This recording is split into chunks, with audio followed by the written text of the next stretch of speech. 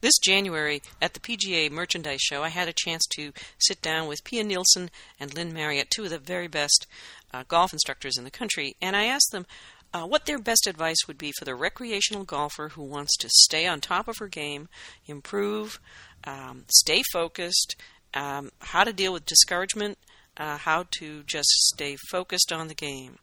They had some great advice.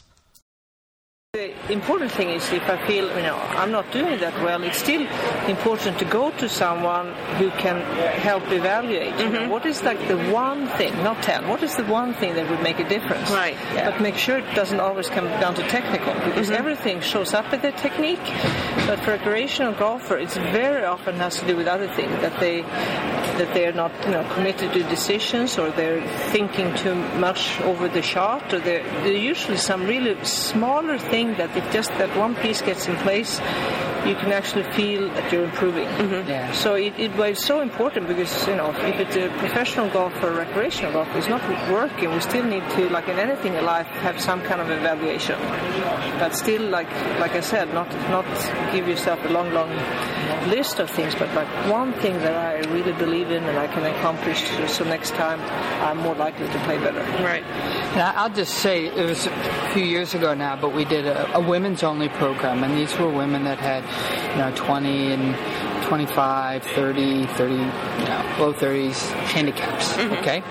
So this is a true story. So there was one lady in the group who wore her hat way down over her eyes, and we noticed that, like, socially she didn't feel like she really fit in. But she had a really good golf swing. I mean, for her level of play. Right. But she didn't hit very solid shots, and she was very discouraged in that whole thing. But here's the true story. We went out on the golf course, and the skill they had to practice that day on the golf course is the one Pia mentioned earlier, decision and commitment. So we get to the second hole, and it's a blind driving hole, and she starts all this wimpy talk. Well, I've never hit it over that hill, and I hate it, and that, because we asked them to say their decisions out loud. Yeah. And I said, okay, Betty Ann, stop. I go, I want to hear a decision. Come on. And so she looked at me, and then she looked at the other lady she was playing with, and the hat came ripping off. And then she said, okay, here I go. And she said, I'm going to hit it right over that hill, and I'm committed to that. And she stepped in, and she bombed it over the hill. And the hat never came back on the rest of the round. Thank goodness. Yeah. But here's the end of the story, is that, we left and all that. And then she sent us an email, I don't know, it was 4 months later. Her handicap had come down 8 shots. Wow. Yeah. From just learning to say a clear decision and stay committed to it. And it was cute, because in the email she said, I want to thank you ladies for the scream therapy. Sometimes that's what it takes, I guess. Yeah. No. But I mean, that's an essential skill.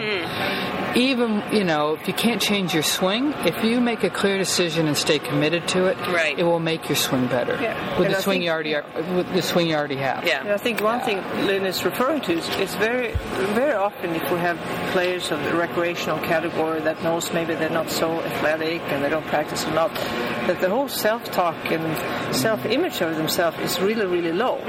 So still being a golfer, we all say to all of them, we still need to be actors or actresses. Okay, so if I would be more confident, how would I be? How would I walk? How would I stand? How confidently would I swing? And I think many of these categories that need to play that game a little bit more. A couple of years ago, I was playing with a woman I had never played with, but I admired. I thought she played well, and I apologized. This is a big mistake. First tee, I said, thank you for playing with me. I don't play so well, so please be patient. I was setting myself up for failure. I hit a great first drive, and I parred the hole. I'd never parred this hole before.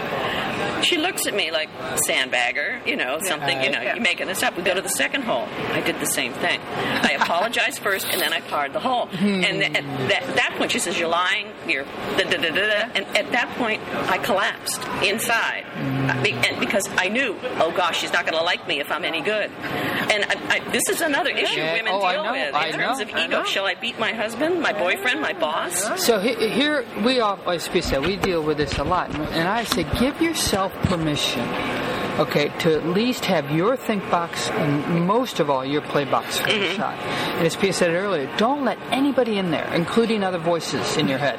Okay, don't drag that committee and all these conversations that you're having with yourself about whatever social thing is going on. That doesn't ever come into your play box. I mean, just that discipline will make golf a better experience for so many. Well, I have to tell you, I love your book. I love your philosophy. If I went on your website, I was really interested in coming out to your club this year. I'm going to Ireland, so I can't do both. Okay, but I should really come to you before I go to Ireland and waste all that money on the links course I can't play. But I promise I'll be out there next year, so I'll be great. We would love that. And I would during the year, I'm going to be putting bits and pieces of your philosophy on the blog and sending people to your book and your site. Thank you very much. Thank you again. Yeah. All right, really appreciate it. Okay. If you're interested in getting more information about the golf school run by Lynn Marriott and Pia Nielsen, it's called Vision 54. You can go online to vision54.com to get all the information. Take care.